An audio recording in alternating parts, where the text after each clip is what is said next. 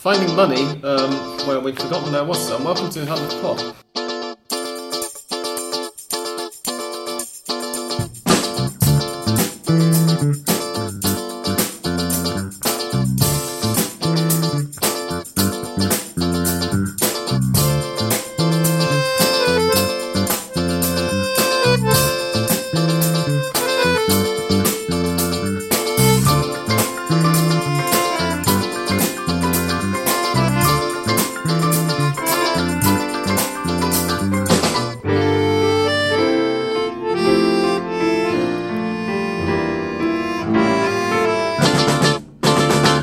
Ladies and gentlemen, boys and girls, welcome to episode 319 of Hand of Pod. I'm Sam Kelly.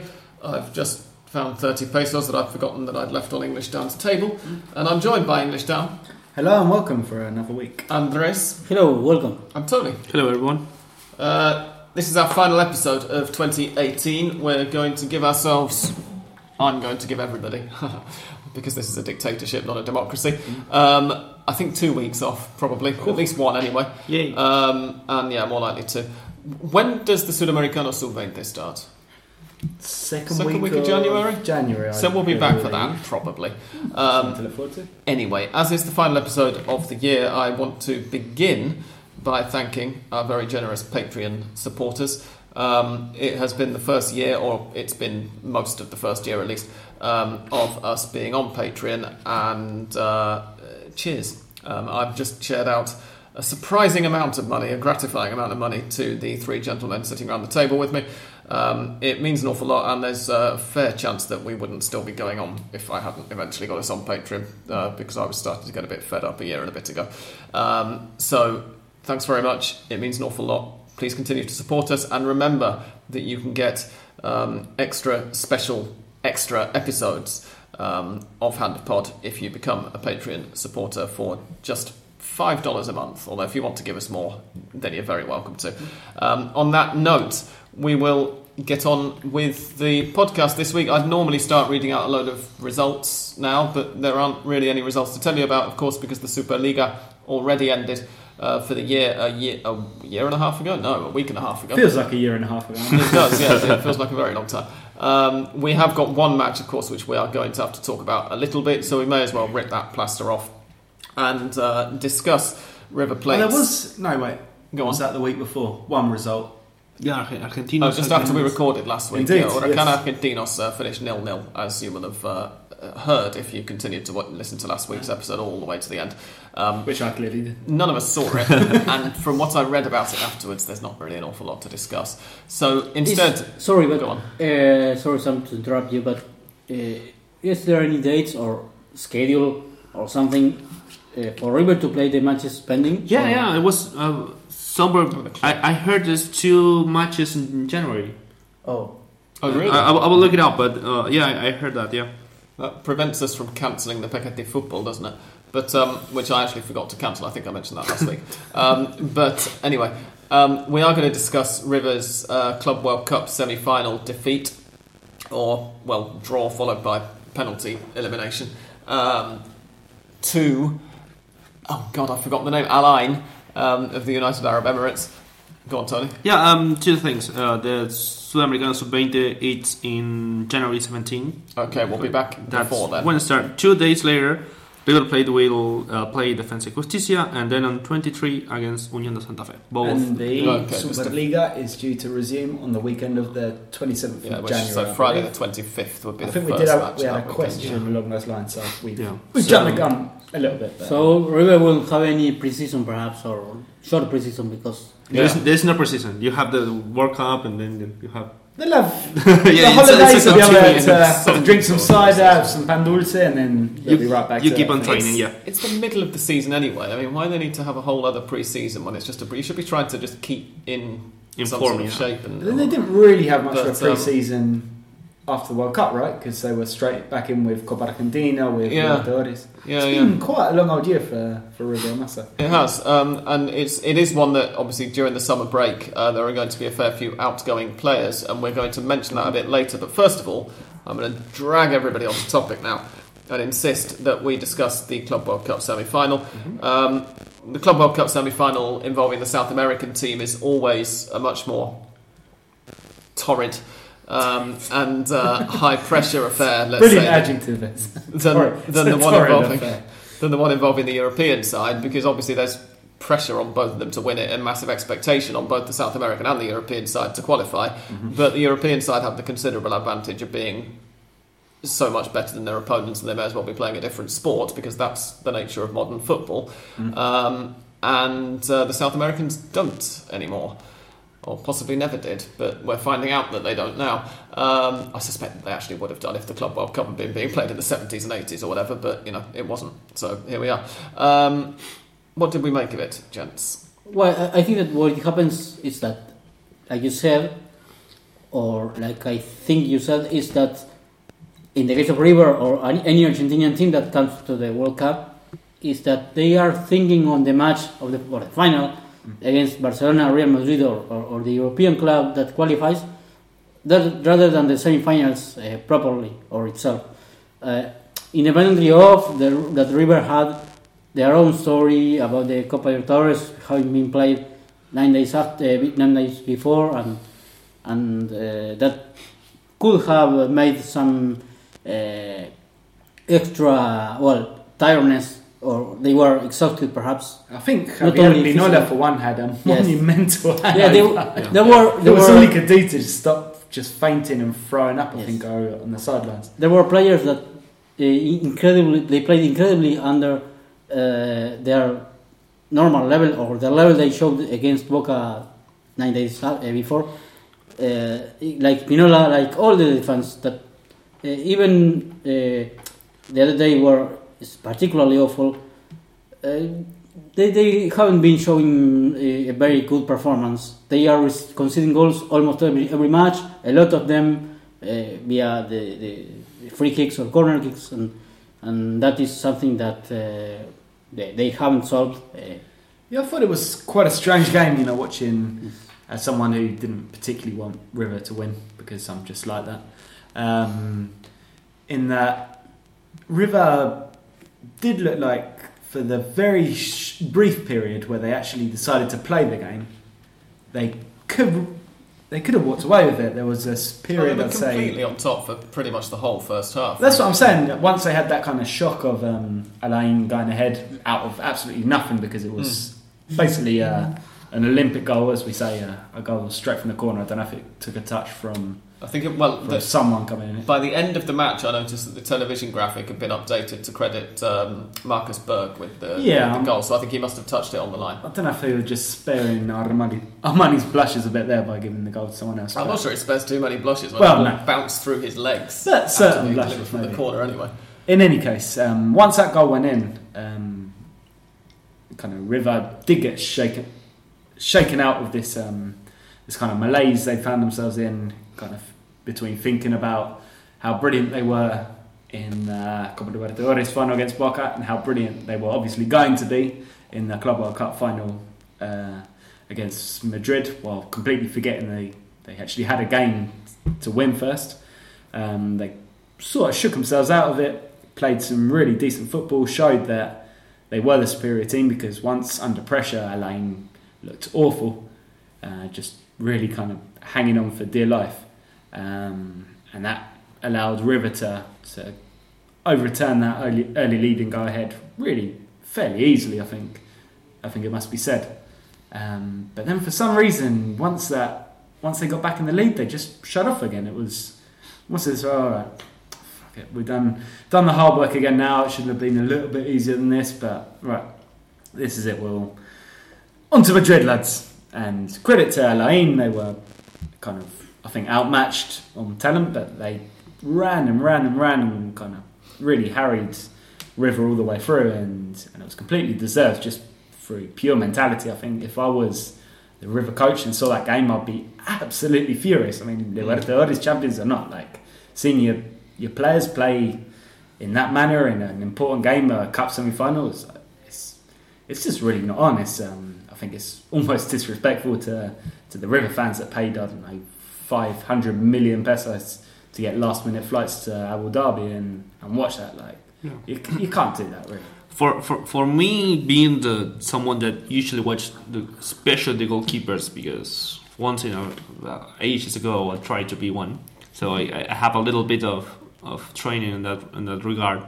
I think one part of what made the difference are the goalkeepers. The all-in goalkeeper, without doing superb saves, Alain to be alive. He looked very shaky at the start. Yeah, but in the second half, without doing, like I said, something that you will remember, super saves. He did enough to keep the team alive, and Armani, like Pinola, not as bad as Pinola, but Armani didn't have his best game ever. Actually, I think he has some responsibility in the second goal, because he went too much to the middle of the goal and led the first post unguarded, and he should have done a little bit more in that.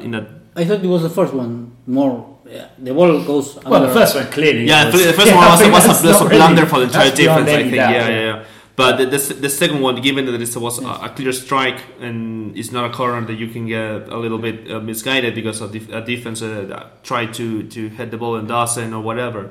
But the second one, it was a completely loss of where you should be in goal when you have a striker coming to you and try to make a goal. And Pinola, what can we say about Pinola that you didn't say already? Yeah. I mean, it's like he has support matches or awful matches. It's not the average performance, and this time it was the worst.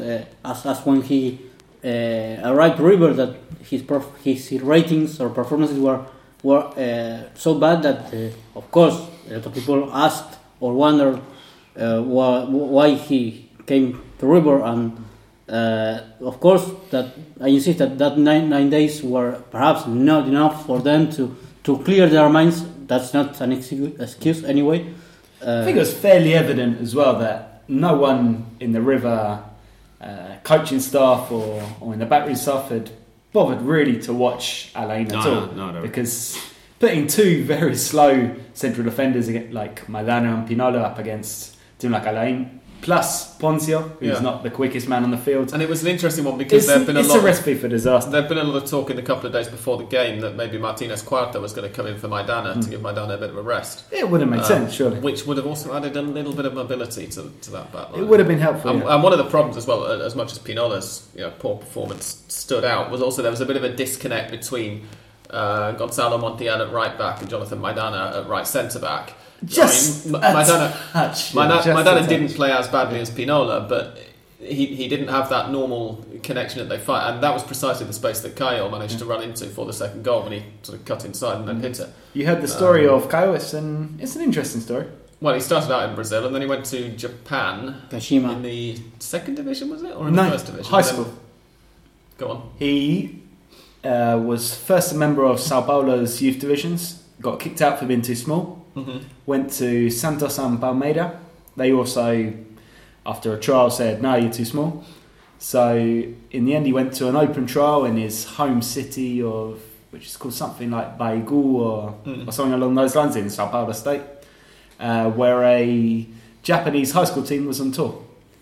They had a look at him, and he said, and in his words, like, he touched the ball twice, showed really good talent, and they said, right, you want to come play with us? So he enrolled in Japanese high school, played for their team, and upon graduation, got signed up by Kashima in the J League. And then obviously went on to the UAE, and now probably Boca. Well, he's been linked with Benfica. Sorry, not with Benfica. He's been linked with a move to Portugal, is what I saw. I just came out with Benfica for some reason. The commentators were saying during the game that he'd also been linked with a move back home to Brazil, to one of the São Paulo, to one of the big clubs there. But the commentators said so many things during both. I didn't actually bother watching the Real Madrid semi-final because I thought River are out, so there's no point in watching this semi-final. I don't have to. I'm going to go and do stuff I'd rather do. Be strange. But I did afterwards read a thread of tweets about some of the things the commentators were claiming were facts during that game and which actually were bollocks. Sorry, Andres, go on. No, it's okay, but it would be strange for Caio to go to a bigger club, since I remember, for example, Yarley going to play for Boca after he played against Boca for Paysandú, and he was great. But those were in the days when You didn't have television. and Argentine clubs could actually Well, buy then- Brazilian players because the peso wasn't that weak. Yeah, So but they had then this- also you didn't have the tool to have a good research. I remember another Jorginho, the left back for Boca, was Yes. awful, and they signed it because it's a Brazilian left back. What could go wrong? Well, a lot actually. so it wasn't Roberto Carlos. It wasn't.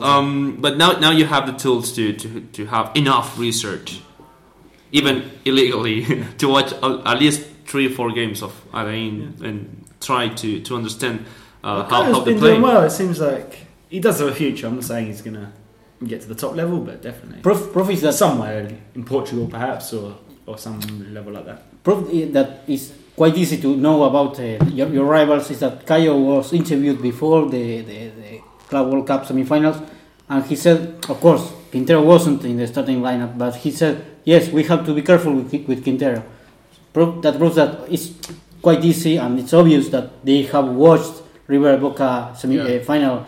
At least, yeah. Well, the Brazilian at least have watched it. Yeah, Playing- How about the rest of the Play in Madrid in a much more known scenario or stadium than River, and of course he knew the dangerous players that from River. So yes, now it's quite easy to know about. Even that I of course didn't know about Caio. Now I know much more because I watched him play. So it's not. Yeah, but you have level of responsibility because if you don't watch an Alain game, you as Andreas are really stunning. They'd already played 2 games at the Club World Cup. It's not like they were just going into it in unknown quantity. First, that I mean, they were playing on the Club World Cup before playing against River. But if you're part of the coaching staff, how will you not know a little bit of the team you're playing against? And that you can translate into any kind of David against Goliath kind of game, because you watch a game of the Copa Argentina and then you have a little bit of surprises some It can times. happen, obviously. Because it's football and anything can happen, but clearly you can see that if you have a pair of slow centre backs like Sam said, and Montiel having problems to cover his back, it's because you didn't know that Caio was going to play there. I mean, it's obvious that you didn't do enough research. I will say, in perhaps some amount of defence here, because Playing David, the devil's advocate. I happen to know the video analyst at River. Oh, you did? So I'm going to say I would be very surprised knowing him if he wasn't doing his job. I'm not saying the job wasn't done. It just seems like the coach and the players were still thinking of Boca, and that just exactly. probably didn't. I mean, he was ignored. What I also think is that at some point, probably the squad were sat down and were shown the videos that I'm told that they're always shown about the opponents before every match, as a matter of course, and that the players just weren't concentrating because their heads are off in the clouds, thinking, "Oh, we beat Boca, we're going to play Real Madrid." No, exactly. They were So- sleepless, so it's- restless. So the time changes or shifts. The jet lag, all that thing. From Madrid to No, but Reyes, they said they couldn't change their minds or their health to first Madrid, then Abu Dhabi without any other. I mean, it was easier. Maybe again, I'm not saying that actually the video analysts do something wrong, but maybe Gallardo just think, okay, I'm gonna just play a normal team and let's do the players do their job, and that's all. I mean, or perhaps Martinez Cuarta was What I aggressive for Madrid, that he was really scared about Bale's pace. Who knows? What I heard is that Gallardo wanted the players to be focused on Alain, and other members of the staff. I think it was the Sandra Rossi, the neurologist, said, well, it's impossible for them to be focused 100% in the match, even when it's other people will say that's an excuse.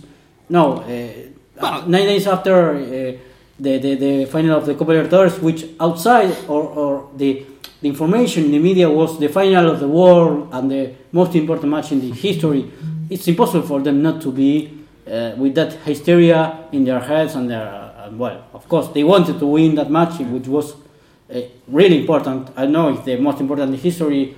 To put that adjectives is perhaps not the best, but yes, it was even from the very players or the members of the staff said it was difficult. Then you not winning or not defeating a line who will probably be easily defeated by Real Madrid. Of course, that's nothing to do with the exhausted or that they are mentally blocked or that they are thinking on Boca. Yeah. You play the World Cup, Club World Cup, and you have to somehow be focused or be concentrated. I think it's a shame, really, more than anything, because it's very good.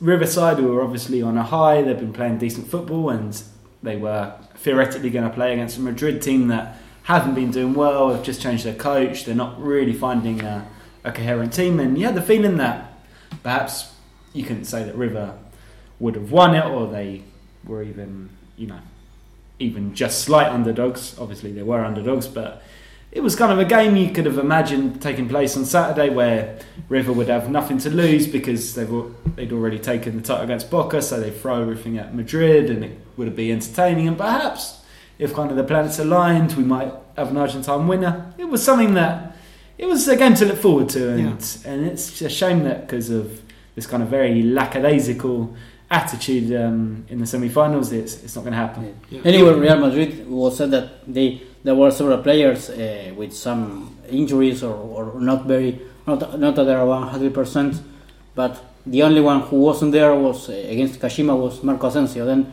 it was Modric, it was Kroos, it was Marcelo, it was Benzema, it was Bale, it were the Sergio Ramos, the normal players, and they wanted to win this World Cup, as they said before. Not that they are like happens normally with the European clubs, that they really go on vacation and say, well, yes, we will win this, but we care much more about the Champions League. No, Madrid have always taken the Club World Cup pretty seriously. I think once they're there, most of the clubs do. I mean, they're not going to be thinking about it until they get on the plane, but obviously once they're there... The other thing is that just looking at the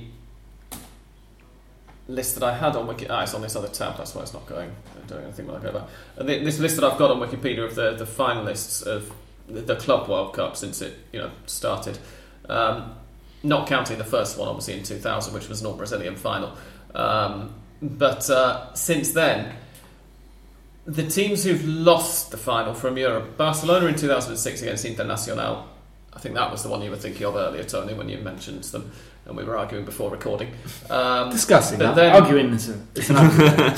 But then all of the others, I mean, this obviously is heavily weighted by the fact that the vast majority of Champions League winners in that time have been from Southern Europe. Man United beat LDU Quito in 2008. Chelsea famously lost to Corinthians in 2012. The other side, Barcelona, Inter, Real Madrid 3 times now, twice in a row, and possibly 3 times in a row come the 22nd, which is Saturday. Barcelona 3 times separately, Internazionale and AC Milan. And what I've heard, of course, because you and I, Dan, were born and brought up in a country which by and large considers the Intercontinental Cup and the Club World Cup a bit of an irrelevance. Indeed. Is that it's not as if in the Mediterranean countries they take it as seriously as in South America, but it is taken more seriously. Definitely. And so I think that there's probably something in that. If you are a listener from Spain or Italy, feel free to tweet in and tell us how seriously you think the World Cup should be, the Club World Cup should be taken. I'd be interested to hear. But yeah, I mean, certainly in England, it's just nobody really gives a toss. Anyway, moving on from that, we're going to segue out of the Club World Cup because we have just been spending 23 minutes talking about something which I've just explained nobody gives a toss about in the majority of our listenership.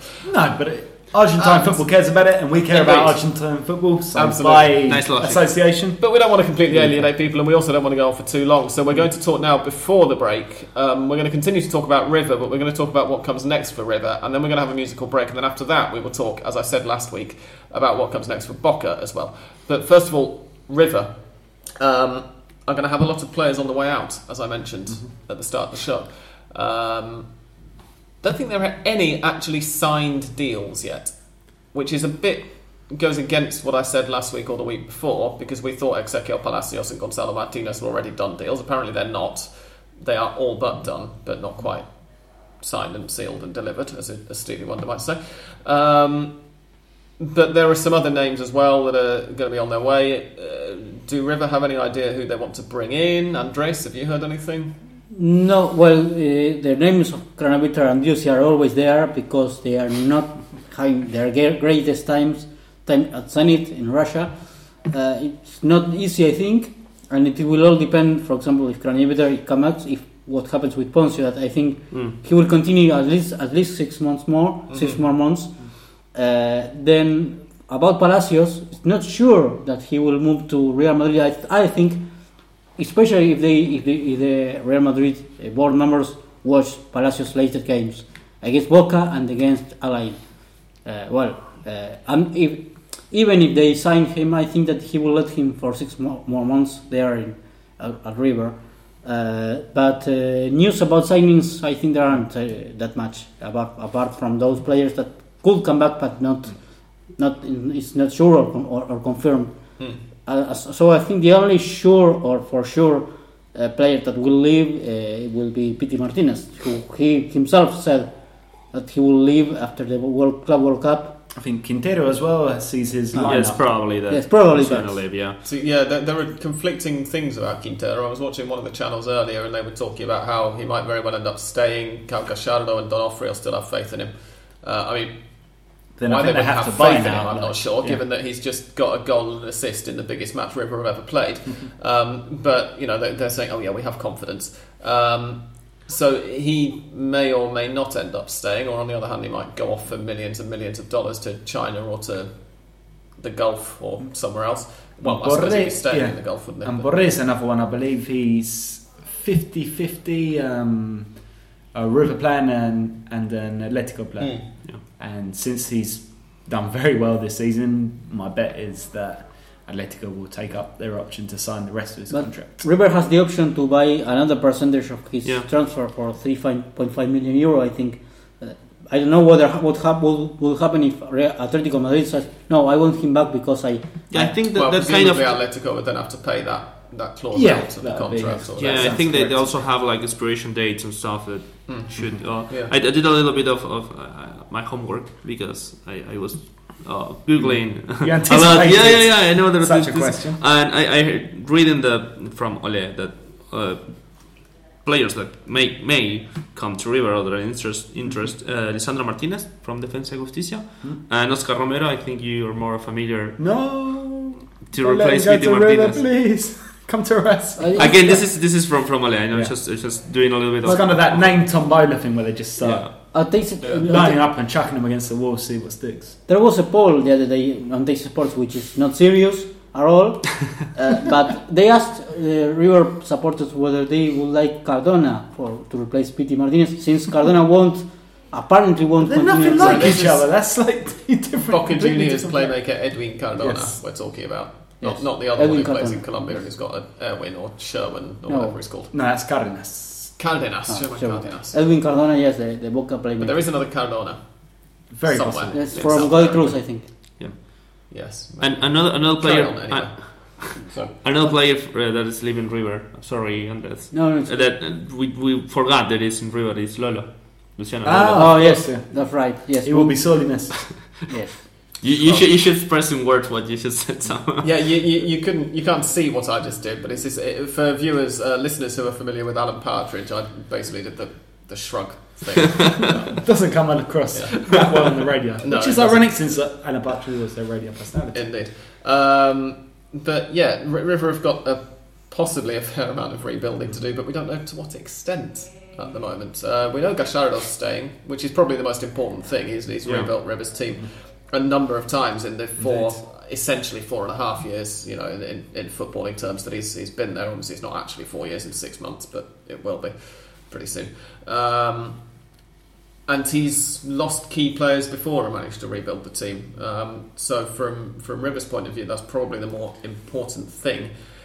Tony has already mentioned they're not going to have much of a pre-season to run into during the summer break because they're going to be straight back to work on the Superliga, although, knowing River, they'll probably treat those as pre-season friendlies, because my one criticism of Gallardo, as long-term listeners know, is that he's not particularly placed any importance on the league during his time at River. And they do have one friendly, I've just remembered, against Nacional in Montevideo to celebrate, obviously Nacional being Gallardo's former team, the team he started out the team he ended as a player at and then started out his managerial career at.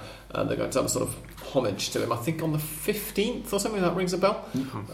That was announced yesterday. So you're saying no Super Clásico Torneo de Verano? They've also announced that today. There's not going to be a Super Clásico. The authorities have said. Yeah, that's it. Yeah. What I know is that Fantastic. they will be back on duty on the 4th of January. So they will have all 10 days holidays, more or less.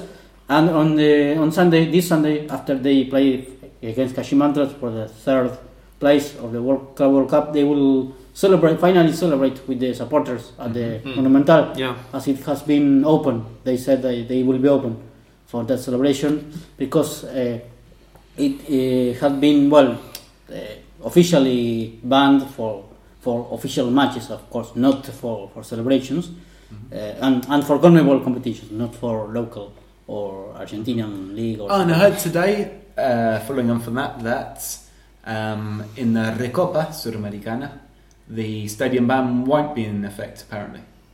So they will hold it for the first 2 Libertadores games and keep the Recopa as a 2-legged affair. That's interesting, because as we were I don't mentioning know if it's last been confirmed, but I heard it from one of the sources on Twitter, which I must trust.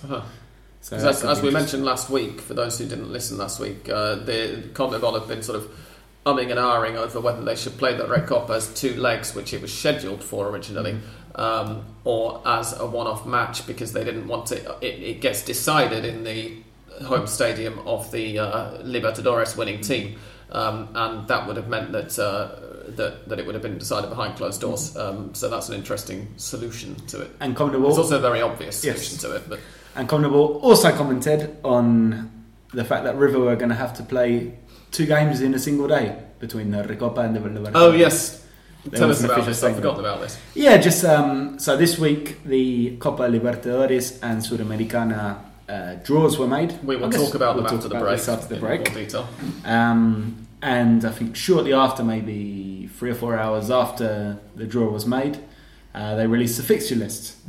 Eagle-eyed River fans noticed an anomaly that their team were down to play 2 continental matches on the same day.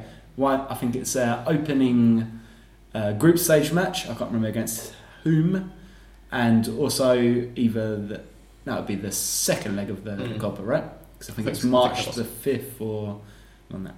That was one of the mistakes. The other mistake was that they organised an entire round of the Libertadores in an international week, which was very clever. And CONMEBOL have responded saying it's only provisional and we can still change it. Like everything in CONMEBOL. So yeah, this is apart from the fact, by the way, that the group stage draw for the 2019 Copa Libertadores was supposed to. It was scheduled for months and months. It was scheduled to take place in Asunción, as we record this now on Thursday evening. Yesterday, on Wednesday, on the 19th. And last week, on Friday last week, they said, they put out a press release saying, we're going to do it on Monday instead.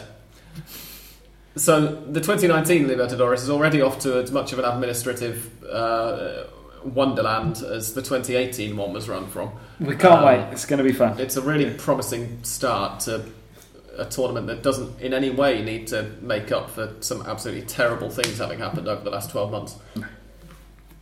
And on that note, we're going to play some incidental music, and we will come back afterwards, and we will first of all discuss where next for Boca, having just sort of discussed where next for River. Obviously, that's a slightly easier question to answer in Boca's terms, because we're a little bit further along that road of knowing what's happening. And then we will talk about that Copa Libertadores group draw. The Sudamericana one, I think, has been made as well. It was made before the Libertadores one, Sam. We can mention the first round of that. Mere mortals that played the Sudamericana. Indeed. Yes, anyway, that was the first half of the podcast. Come back in a minute for the second.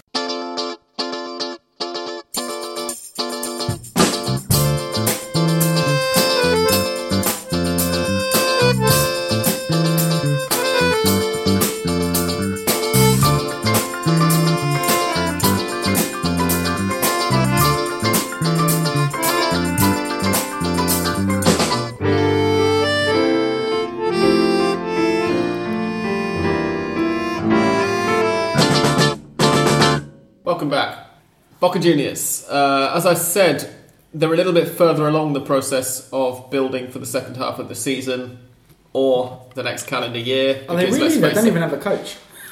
I'd say they're further back. But they have a But- technical director. They have a director of football, This is true. or Yes. in Spanish, as it's somewhat confusingly known, a manager, which does not mean manager in British English. It means director of football. Yeah, I believe, correct me if I'm wrong. And director técnico means manager. manager, Yeah. or yeah. Sorry, correct me if I'm wrong, if I Cool. can make a swift interjection. The last manager that Boca had, I believe, was Bianchi, right? Yeah. Who formed part of a double act with Alfio Basile, Yeah. Yes. It's been a vacant post. and they since both resigned after a pre-season torneo de verano defeat Yes. to River in 2010. Yeah, and I think that the only manager that Manager. that they did a quite good job. Aside now that comes to my mind are Francesco Del Milito. But Milito's not the manager. He is the secretario técnico, the Oh, technical come on, secretary. come on, come on. Makes Yeah, sense. I'm pretty sure that he's doing basketball stuff. Yeah, Is that very different to a manager? I believe it is fairly different to the manager. this is Ganaga-chan, right? The Because manager. previously in Racing, we had Roberto Ayala as a manager, Yeah, that's true. Oh. and That's he was true. awful. Yeah. So I think it's a question of vocabulary, really. If you call him a manager, it's going to fail. But if you give him some sort of other title, he could do well. I don't think. Another manager. Francescoli's got a different title as well, right? There's a thing with Anyway. yeah, another manager that I remember. It's Boca Batistuta. Juniors, if I can just talk over all of you. But for a anyway, second. sorry, but Boca had recently a manager, or sorry, sports director, Manager. like Juan Simon. Oh, that's true. Yeah. Oh, well remembered. Okay, that was a worthwhile So it's contribution. not new. But he wasn't in that position this year just gone, and so Boca have filled a post that was vacant until vacant until just now, by appointing Guillermo Burdizo. Nicolas, but for God's sake, I knew I've been saying that in my head wrong all week. I keep wanting to tweet Guillermo and then correcting myself. By appointing Nicolas Burdizo to the role and giving him the job, his first job, in fact, is to decide who's going to be Boca's new boss.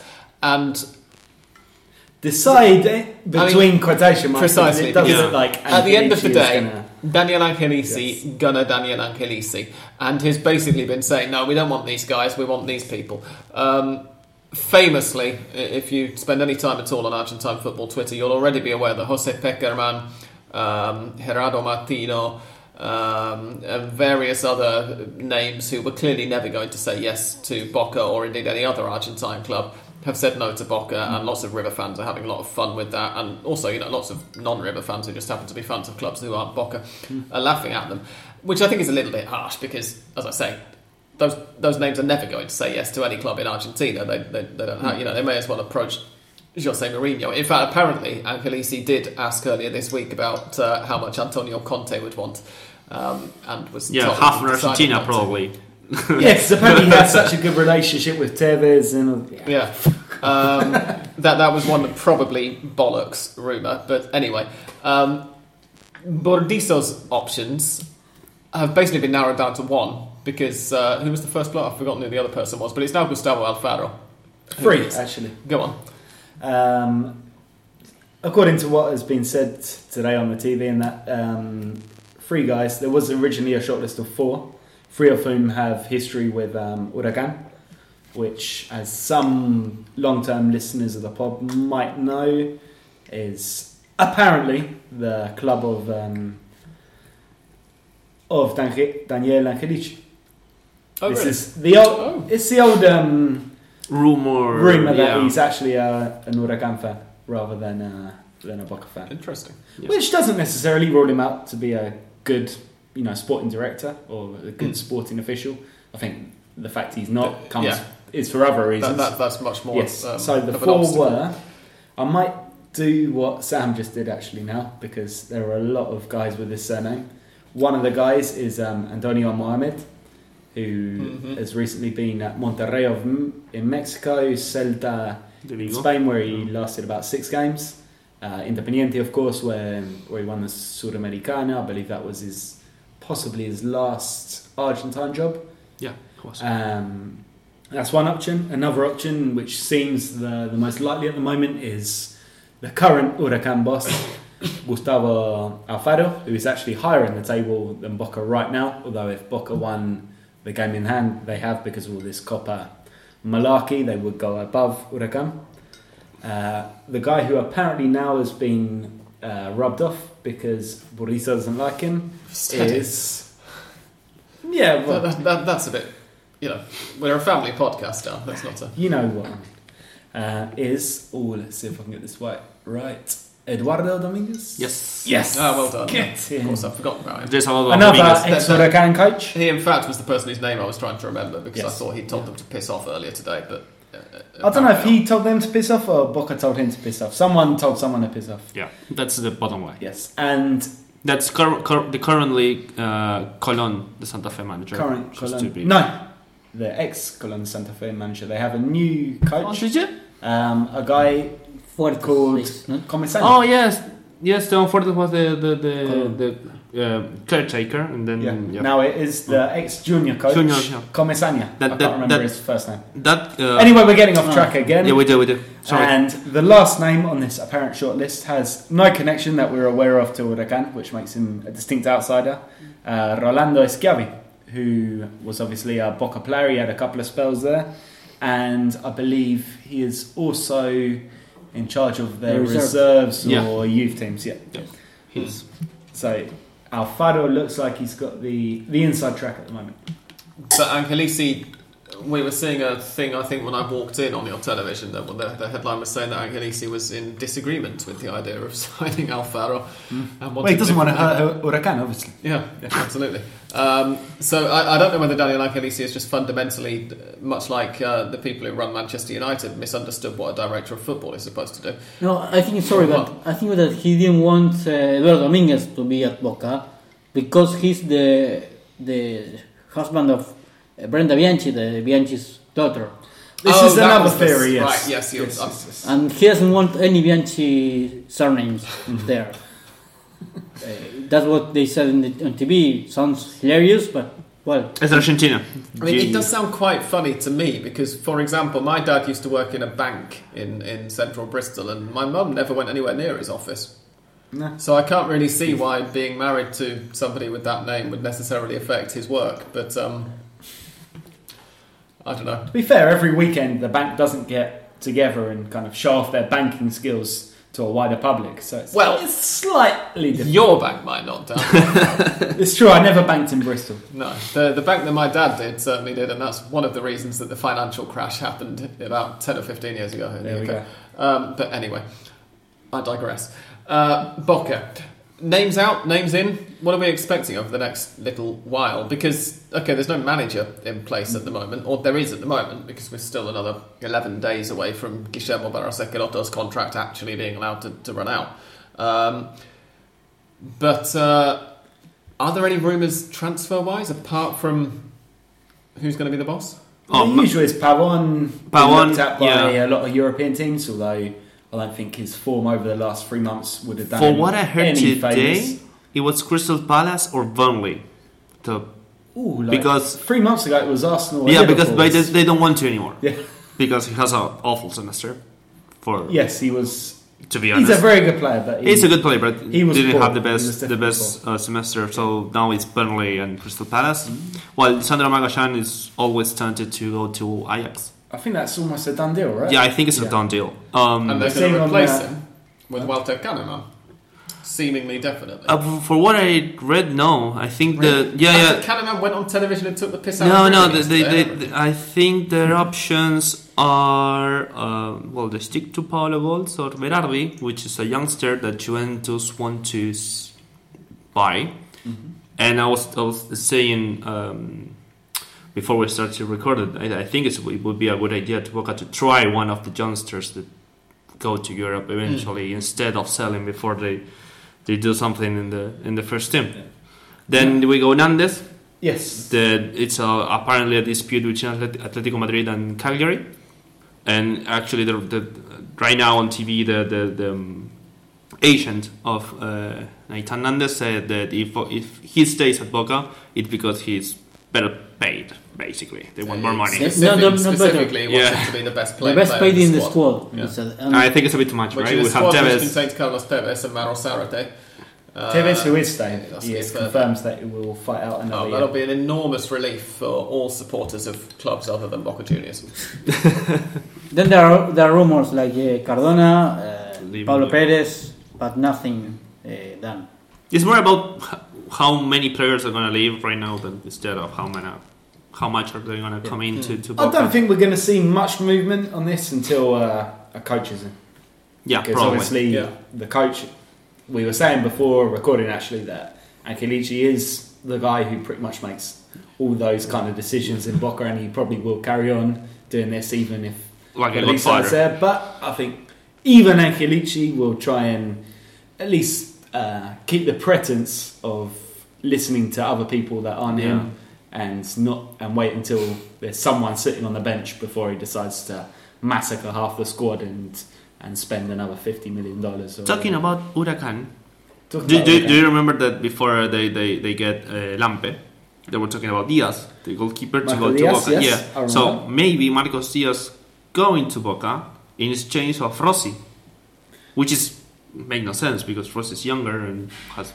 Would Marcos Diaz want to go to Boca? To I sit don't on know, the bench? but this I guess he is- would get a significant pay rise. So yeah, He probably. wouldn't necessarily be sitting on the bench. I mean, he's No, he's not better. Oh, no, Than he's not. Andrea, is he? No, Andrea he's wasn't not. so good the last matches he played. So He played one match after coming back from a broken jaw. But can I just say, right? I mean, obviously, he would be brought in. Marcos Diaz could be brought into Boca to provide a bit more competition for Andrada than Rossi necessarily. It gives him week in, week out. But poor Carlos Lampe. Poor Carlos Lampe. On the one hand, he obviously he's being paid much more at Boca than whichever club he was at before. A I can't Chilean remember. club, I can't remember. I'm sure that he is, and you know he claims to have been a Boca fan since a young age and everything. But you know to go there and essentially just have been sitting on the bench for the entire time when he was brought in specifically to be their Copa Libertadores goalkeeper when Andrada broke his jaw. Just sort of in a way, it's difficult not to look at it and go, oh, you poor guy. Yeah. Obviously, in a few years' time, he might very well still be Boca's third choice goalkeeper and be doing a bit of a Winston Bogart. But for the moment, I feel sympathetic for him. apart from that, Lampe might have thought, well, they couldn't bring Buffon and they bring me, so it's At least he has a Copa Libertadores runners-up medal. I mean, not every Yeah. player can say that. The least wanted Copa Libertadores runners-up medal in history. Indeed. If we're going to extend the whole thing about Medal's a the biggest medal. fan. Maybe if he falls in hard times, he can sell it later. I don't know. Yeah. But it's still, I think he deserves a chance. I mean, it's not a bad goalkeeper at all. But he only came for this Libertadores, right? He's heading back. It was a no, but 6 months loan. I think that they bought it. No, they bought him. They bought it, They yeah. bought him. Yeah. So why the hell would they want Marcos Diaz? if they've Well, already got- That was kind of the point Yeah, that I was but- trying to make. Yeah. Yeah. That's the mystery. So I listened to that before, knowing that they still had this Bolivian number one on their ranks as well. No, what the hell is going on with Boca? Watch your space because it's a complete mess at the moment, and until they get a coach, which they really need to do soon, I think it's going to carry on being quite hilarious. Indeed it is. And we're now going to move on, pardon me, to the Copa Libertadores group stage. Which, And Sudamericana, please. and the Sudamericana first round draw, which is the round of 128 or whatever the fuck it is. 44 teams, I believe, went into the first round draw, which will obviously be supplemented from Of course, there's some of them coming later. Libertadores second preliminary round or third preliminary round. I can't remember if they do cuts in each of those or just the third. It's the third preliminary round losers go to the Sudamericana, Yes. and then the third teams in the group stage. Yeah. obviously. So the second and first preliminary rounds do not provide. No, I Sudamericana. don't think they do. There we go. Just as soon as your computer actually agrees to load CopaLibertadores.com, Mhm. and if not, then actually I could just bring it up on Wikipedia, couldn't I? Probably Let's easier. type in Tony's got it on his phone. Thank you, Tony. No worries. That's very useful. So, the Copa Libertadores 2019 group stage looks like this. Group A, River Plate, obviously going to spot one of Group A as the defending champions. Internacional of Brazil, Alianza Lima of Peru, and the other one is the winners of qualifying stage G4. Don't even which try and is do the going calculations, to it's just be too hard. C4 versus C5. We're going to try on the fly. It's going to be either Palestino, Independiente Medellin, San Paulo, or Talleres de Córdoba, which could turn out, in fact probably will turn out if it's the winners of those four, to be a pretty tricky, considering it's a third round qualifier. Because it could be two Argentinians or two Brazilians, depending on results. Yes, yeah. Group B is Cruzeiro, Emelec, Huracan, and Deportivo Lara, which for Huracan looks tricky, I would say. Group C is Olimpia of Paraguay, Sporting Cristal of Peru, Godoy Cruz, and Universidad de Concepción of Chile, which is interesting. Group D, there are no Argentines in this one, but we'll mention it anyway. Peñarol, Flamengo, two giants. Liga de Quito, also a giant, and San Jose of Bolivia. Not so giant. Right, at least in continental terms. Group E, also no Argentines yet. Actually, let me just check who winner G1 would be. G1, C1 or C8. That is Danubio, Atlético Mineiro, Barcelona de Guayaquil. No, so there are not going to be any Argentines in this group, but let's go down again to it. Group E, Nacional of Montevideo, Cerro Porteño of Asunción, Paraguay, and Zamora of Venezuela, as well as one of the clubs I've just mentioned, or possibly another one, because I couldn't be asked looking at who were the other winners. Group F, Palmeiras, San Lorenzo, Atlético Junior, and a qualifier from G2, who I'm not going to scroll back up and check. That one looks potentially tricky for San Lorenzo. In fact, it looks nigh impossible for San Lorenzo given their current form, but we'll see. We're going to talk about all of these in more detail in a minute when I've gone through all of them, by the way. Group G, Boca Juniors, the newly renamed Copa Sudamericana winners, Atlético Paranaense, Jorge Wilstermann of Bolivia, and Deportes Tolima. I think Boca would be very happy with that group. Yeah. You would think so. And yet I still, after this group draw was made, saw Boca fans on Twitter complaining that CONMEBOL is a big River Plate supporting conspiracy. After the two groups that we've just read out involving River and Boca. And Group H, Gremio, Universidad Católica of Chile, Rosario Central, and a playoff winner, G3. Which will probably be, let's try and do this one more time because I quite enjoyed it, C3 versus C6. The strongest Libertad, Atlético Nacional, or Deportivo La Guaira, Real Garcilaso. So probably Atlético Nacional. Yeah. That could be an interesting group. Yeah, I think all the Argentinians, except for Boca, have quite between an even contest or having an uphill battle. Let's say out of the 8 groups, no group really stands out as kind of that group of death, right? Yeah, it's not like Napoli, Paris Saint-Germain, and Liverpool, for example. No, and I think even in last year's Libertadores, there were certain groups that just looked like, oh, fuck, we get out of this. Anyway, the Brazilian sides, the last years, even, Gremio winning the 2017 Cup and arriving to the semi-finals of 2017, of this year, sorry, have not been in the last years that monster or team that you will say, oh, it's a Brazilian team. So yes, of course, it's by names are difficult. Gremio or even Atlético Paranaense, that I watched them play against Junior, and they are not a disaster. They are quite decent team. Or even Palmeiras, Flamengo, but you hear those names and you perhaps get scary, but aren't that dangerous teams that used to be. Yeah, then you have Palmeiras that play against Boca and they play of nothing, basically. They got battered, in a sense. But most about the names of the Brazilian teams, you have the other teams that have some kind of advantage, if you want, between playing in the Altura and also being not known that may come as a surprise for Argentinian teams that doesn't have the resources like Boca and River. Jorge Wilstermann, the one that defeated River 3-0 in the first leg of the round of 16 was? It was Yes, it was around the 16. Yeah, in last year's Libertadores when Nacho Scocco scored 5 goals in the second leg. Yeah, and so we are used in the Copa Libertadores to have this kind of games that seems to be easy on paper, but then bite you in the yes. And yet somehow, even though that's part of Libertadores tradition, the fans never seem to learn. They always look at one and go, "Oh, this team's got a really easy group," and you're like, "No." there are essentially in the Libertadores there are very, very, very few easy groups. Yeah. I'm going to pick one game out based on their performances during 2018. Both clubs, only the matches I've seen, obviously. Palmeiras versus San Lorenzo and San Lorenzo versus Palmeiras are going to be, unless both teams improve and employ really quite a different style to what they have done in the last 12 to 18 months, are going to be the two worst matches of the group stage. Yeah. But then San Lorenzo have got Almiron. Now he's known for fairly decent attacking football. Perhaps he is they here could be, because of his time at Lanús. But if you ask anybody who's been watching the Colombian league over the last year, that's the and danger. he could even win a match. And San Lorenzo still, they played 4 matches. Yeah, 3 or 4, yeah, something like that. No, I mean, I think that he's probably going to improve San Lorenzo, given the summer break, given the transfer window, and given a proper pre-season with the players.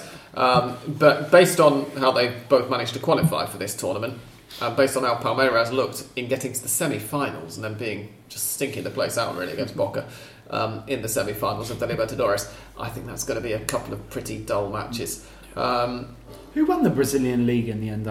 I know this is unforgivable ignorance, but did Palmeiras retain it? I think they retained it, if I remember rightly. Talking about Palmeiras, sorry to go away a little bit. We talk about Boca and I forgot about it. Felipe Melo said that wants to come to Boca. Felipe Melo. Is that right? Yeah, that's really, that'd be interesting, definitely. The 2018 Serie A Brasileirão was won by Palmeiras. Yeah, let me just have a look for the table. By a mile as well. 8 points clear of Flamengo. 64 goals scored and 26 conceded in 38 games. But having said that, that's 64 games scored in 38 matches is the top scoring team. I don't think that is frighteningly low for the top scoring team to get fewer than 2 goals a game. Is that much different than the Argentine top division? Talks a lot about Brazilian football. That, like we said, it went a little bit off track, I think, from the style of...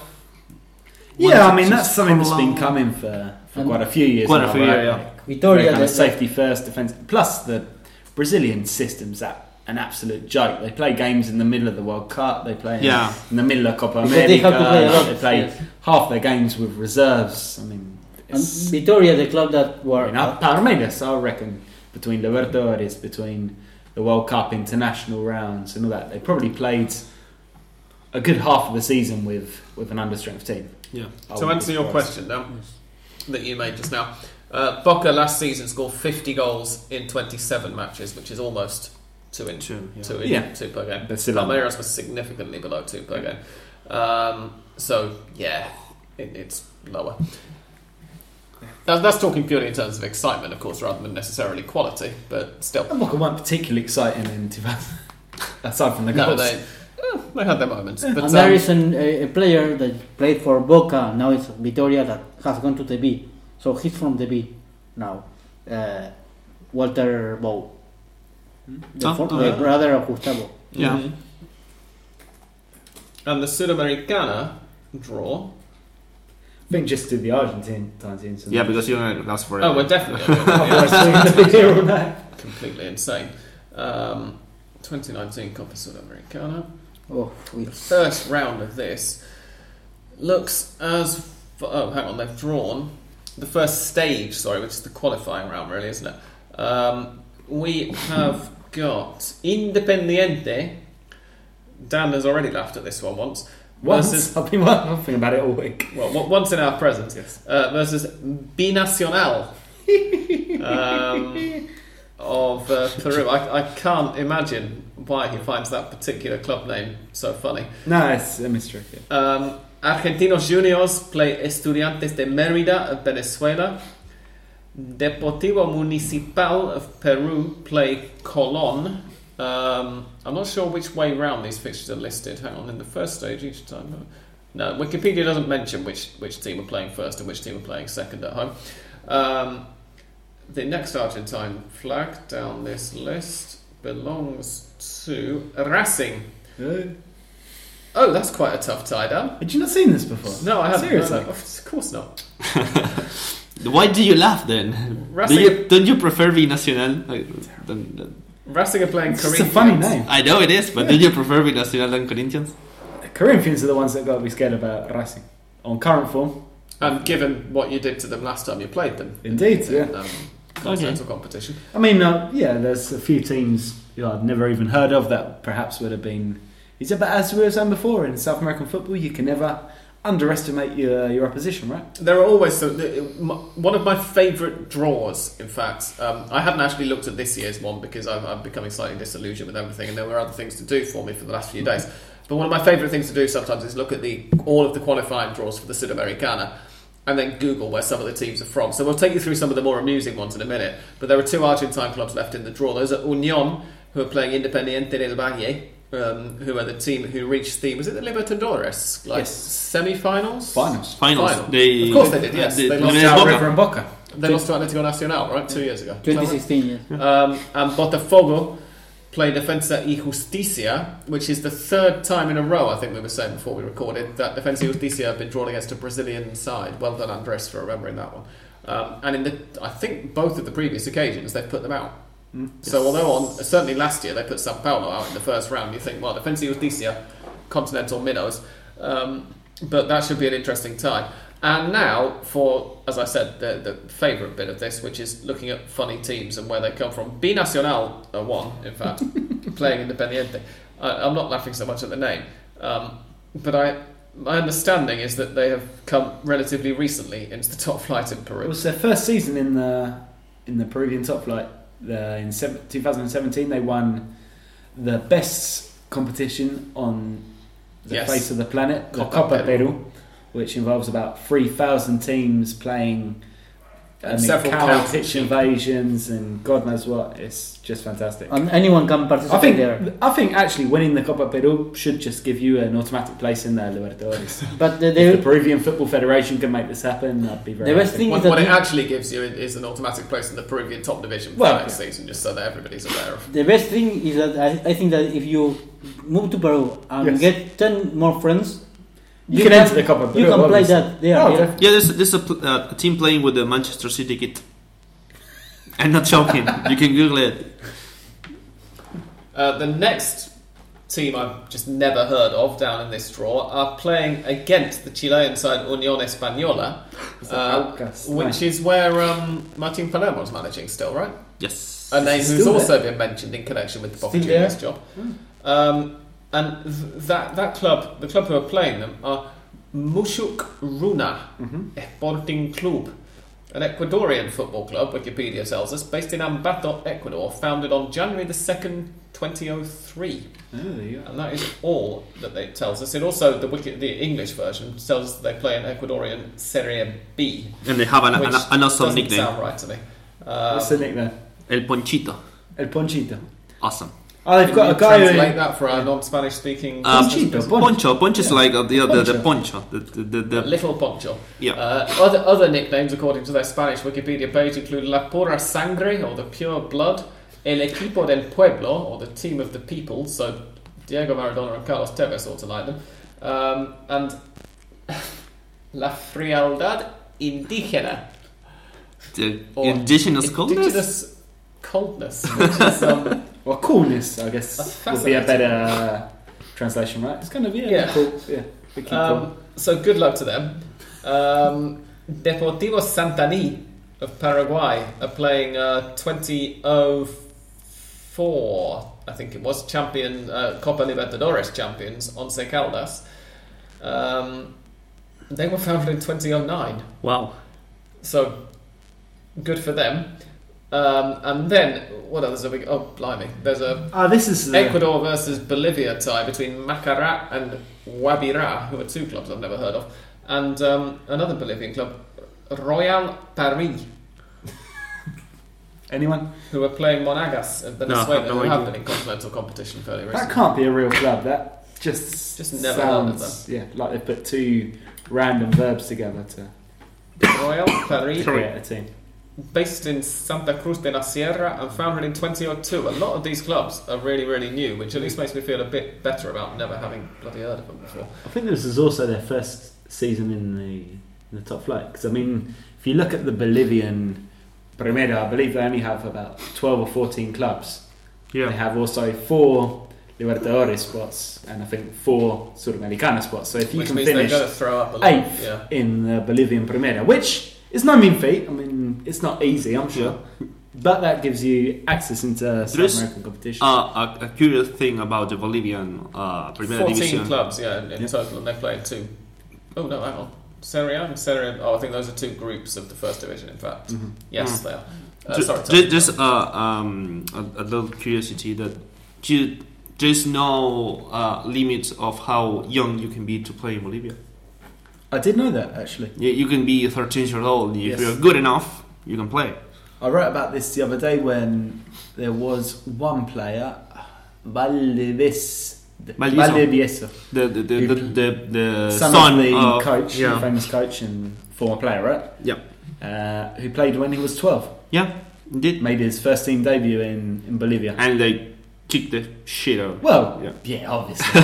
But he's still playing, apparently. I think he's 20 odd now, and he plays like he's won a league title in Bolivia. And he's doing And alright. Like. Before Sam goes on, there's There are none. We've exhausted all of them. Oh, okay, All of the others are clubs I've heard of. there's just a little thing because Colo Colo plays against Universidad Católica, but not the Chilean one, the one from Ecuador.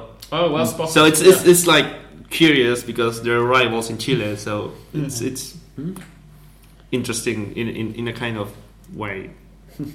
And therein concludes this week's episode, I think. Any questions?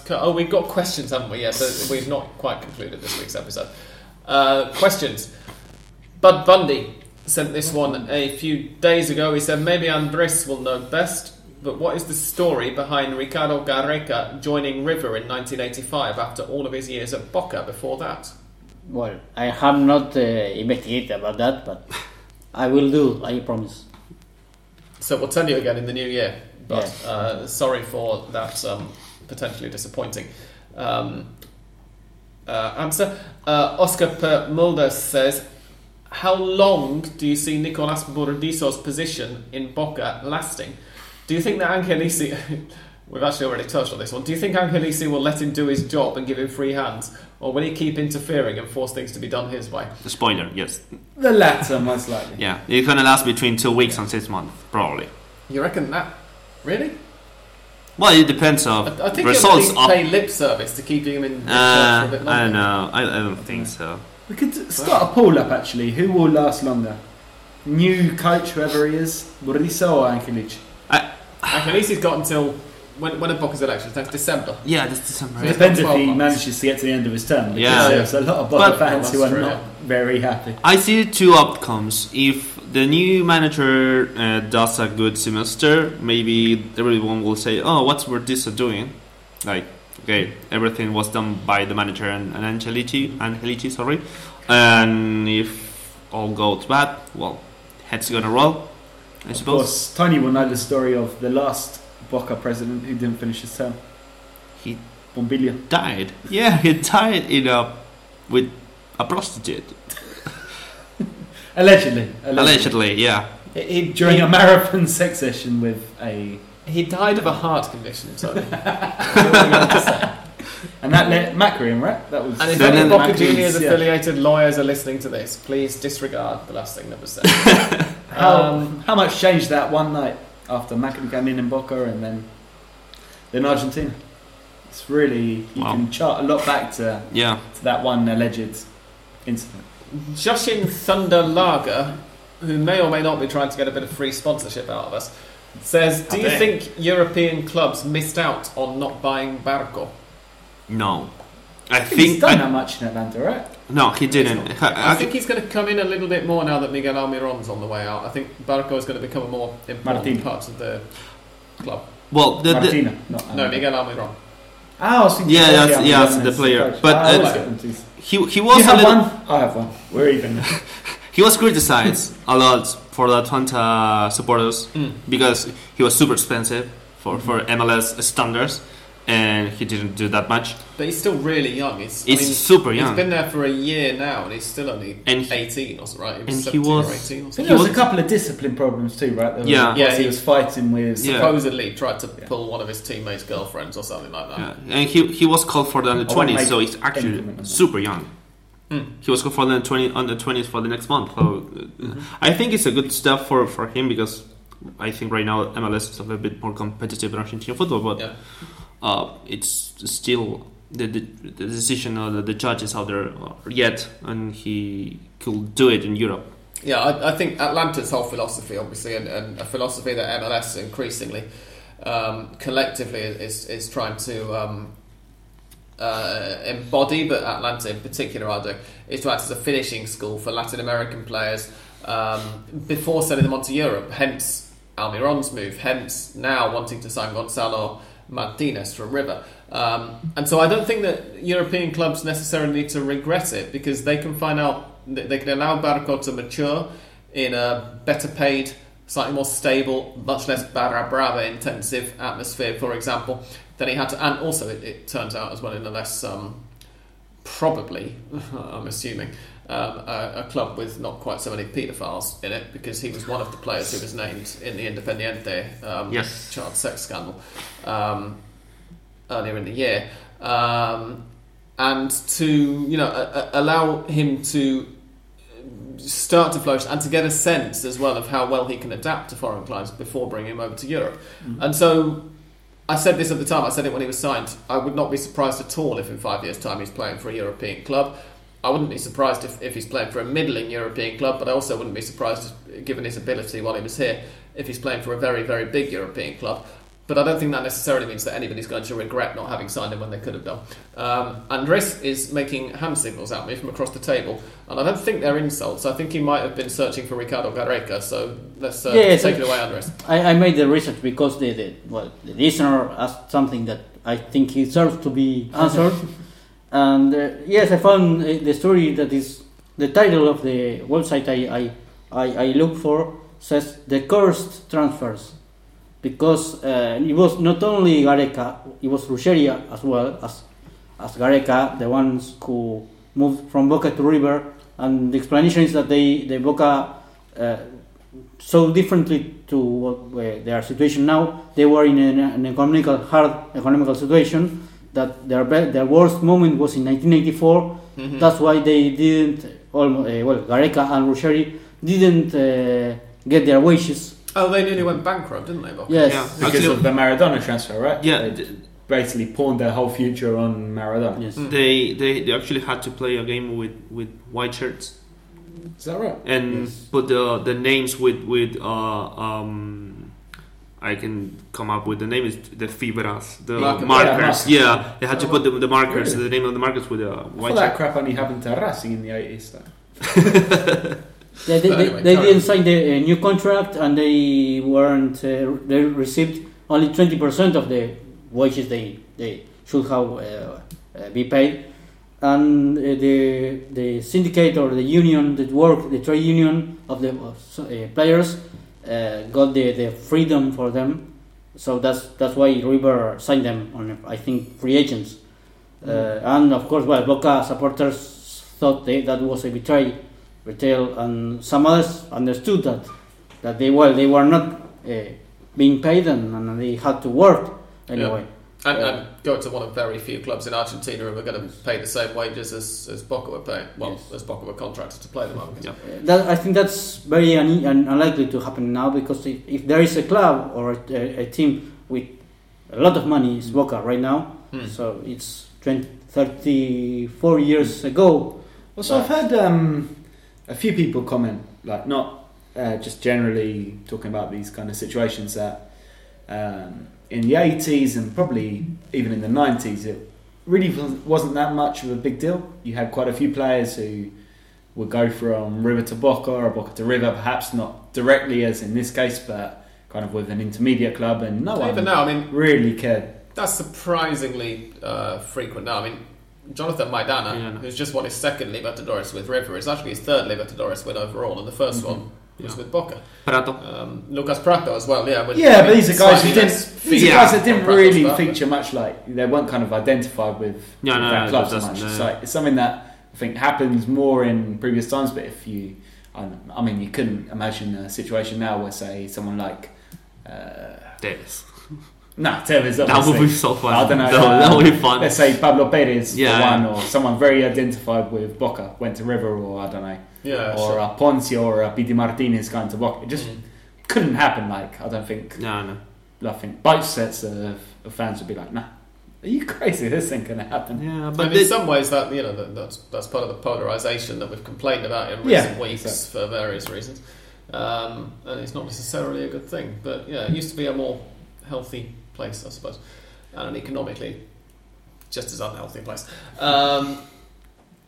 Next question up is from Dara Hussey, who says, I hope I pronounced your names correctly, Dara, can Boca and River do more to keep their top players? If they're going to Europe, obviously it's almost impossible to stand in their way, but players going to Brazil or MLS can only be financially motivated, presumably. They wouldn't be going to better quality leagues, it could be argued. I actually responded to him from this because I wanted a little bit more clarification. I said, you're suggesting that the ones going to Europe aren't financially motivated. And he agrees. He says, oh no, of course they would be. But the chance to play in Europe could potentially develop a player into a world superstar, plus playing in the top leagues and for some the Champions League. Going to Brazil or the United States wouldn't be offering anywhere near that level football-wise. No, if Argentine teams paid as much as European teams, players would stay in Argentina. I have absolutely no doubt about that, and obviously it happened for a long time, even with a wage gap which perhaps wasn't as egregious as it is today, but it existed, in the 80s and 90s, where players, you're saying, we say, take a player like Bochini, he could have gone to any club, I think, in Europe in his time and earned significantly more, not 10 times more or 20 times more as he does today, but he chose to stay Independiente, because you ask any player who's come through the ranks of one of Argentina's biggest clubs, their football goals, at least while they're in Argentina, are to win titles, Copa Libertadores, Club World Cups, everything with their club. That's the be-all and end-all. Then when they go to Europe, you see, as we mentioned earlier, guys like Driussi, Leandro Paredes, Craneviter. They went to Zenit, and they kind of know in Zenit they're never going to win the Champions League. They're never going to do anything apart from have decent seasons in the Russian First Division, but they're earning wages that are just simply impossible here. And if they get a decent break, they might go to a club with an outside chance of getting to the last 16 or the quarterfinals of the Champions League, because let's be honest, European football is such a close shot these days that if you're not playing for Real Madrid, Barcelona, Juventus, Bayern and possibly City, Paris Saint-Germain, maybe. Possibly, if you're not playing for one of 6 or 7 clubs, you're not going to win the Champions League. You're not going to win major titles. And how many players logically in the world can play for those 7 teams? But it always comes down to the economics, because it's economics. It's as we discussed last year when Barco went to Atlanta, these players are often from quite poor families, quite poor areas. If they might be say a year ago, Ezequiel Barco could have decided not to go to Atlanta. He could have decided to stay at Independiente. What then happens if the next day, after rejecting that contract, in training at Independiente, there's a horrible accident and he breaks his leg and never recovers? That's the one chance of a secure future, not just for him but for his family, that he's got. And so, of course they make moves according to economics rather than competitive football, but it's a job. Anyway, in the case of Barco, for example, he had it's not that difficult to learn English at Russian, and he had, for example, Héctor Villalba, Shamil Assad, Miguel Almirón, other guys that speak Spanish, and Gerardo Martino. and in the case of the Zenit Argentinian players that went to Zenit, there are a lot. There are Craneviter, Driussi, Mamana, Paredes. It was Rigoni. Now he's not anymore there. Yeah. So that helps them to not to feel alone, and they earn a lot of money, and apart from that, they can join with other Argentinian guys or that speak Spanish. Well, that is better. Yeah, much better. I think we even in all this we overestimate the players' wishes. I'm sure that in 70%, 80% of these transfers we talk about with guys who are 21, 22, 20 years old, they pretty much don't get a look in what club they're going to, right? It's the agent who comes and says, I have 6 million on the table to go to this club, sign here, and you saw it. I have a friend who used to be, she is not any longer, but used to be the one of the secretaries and sort of assistants to one of the biggest player agents in Argentina, to the extent where she, for instance, travelled to England to sign the contract with Denis Stracolosi when he joined Everton, for example. Wow. So from that, if you do enough Googling, you can work out which agency she was working for. But anyway, among the other deals that she was involved in was another Argentine player sale. How can I put this? It was from a club that one of us sitting around this table supports, and it was to an English Premier League club. And this guy got there and didn't want to sign the contract because he wanted to play. This was what she told me. It was his lifelong dream to play for Liverpool. And he was like, no, I don't want to sign this contract in case Liverpool come in for me. She had to take him into a separate room and give him a talking to and say, Liverpool are not bidding for you. There is no interest from any of the really massive English clubs, including Liverpool. It's not going to happen. This is your shot at getting way more money, way more regularly, and living in a way more secure place than you do in Buenos Aires. So I've just told you where, the greater Buenos Aires, let's say. That really narrows it down, honestly. Indeed. She basically had to bully him into signing the contract. Yeah. But this guy is, I think, still a current Premier League player, but don't quote me on that necessarily. But certainly he plays in England still.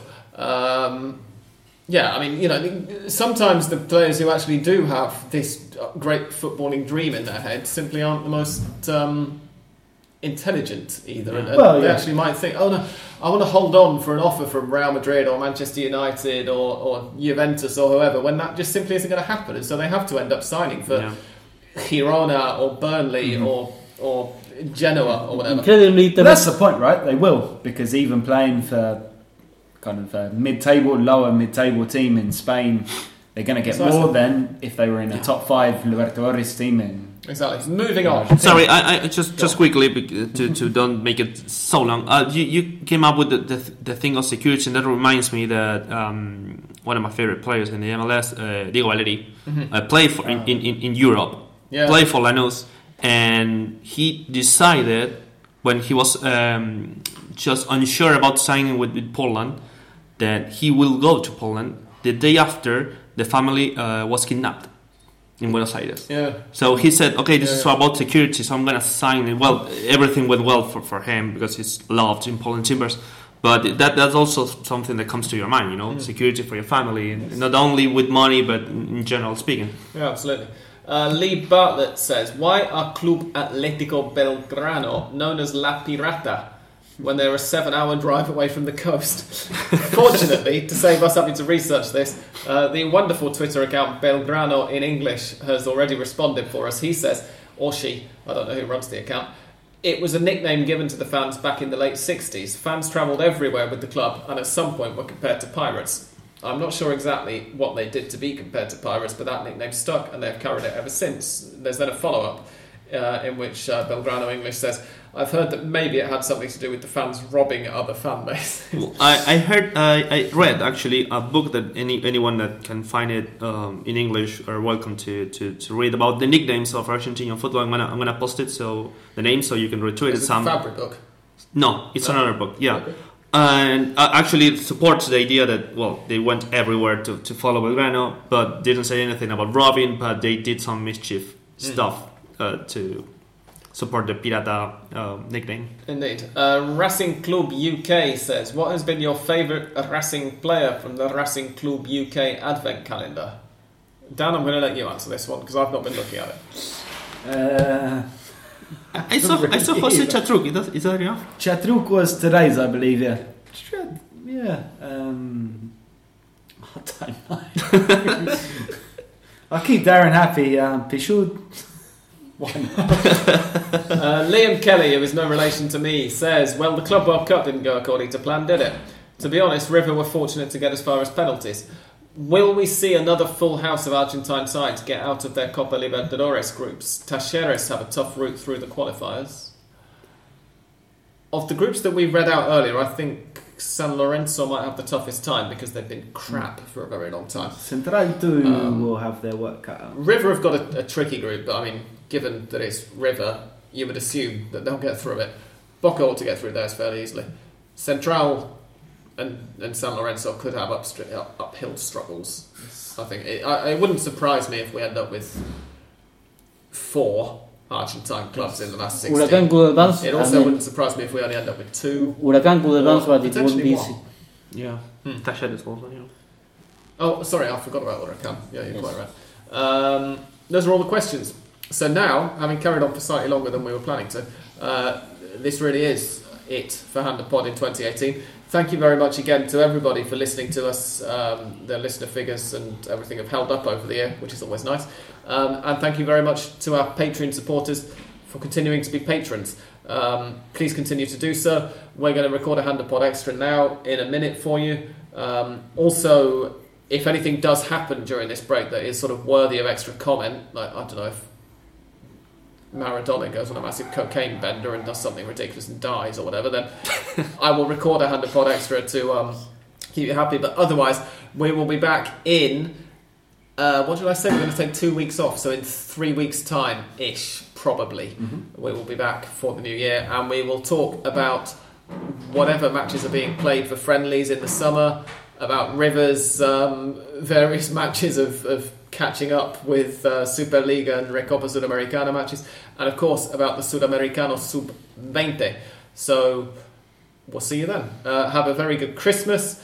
If you're Jewish, then we hope you had a happy Hanukkah. If you're anything else, then just enjoy this time off work. If you're getting any time off work, have a good New Year if you celebrate the Western New Year.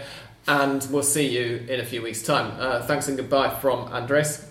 Thank you, goodbye. From Tony. Thank you, until next year. From English Dan. Thank you and happy whatever. And from me, goodbye.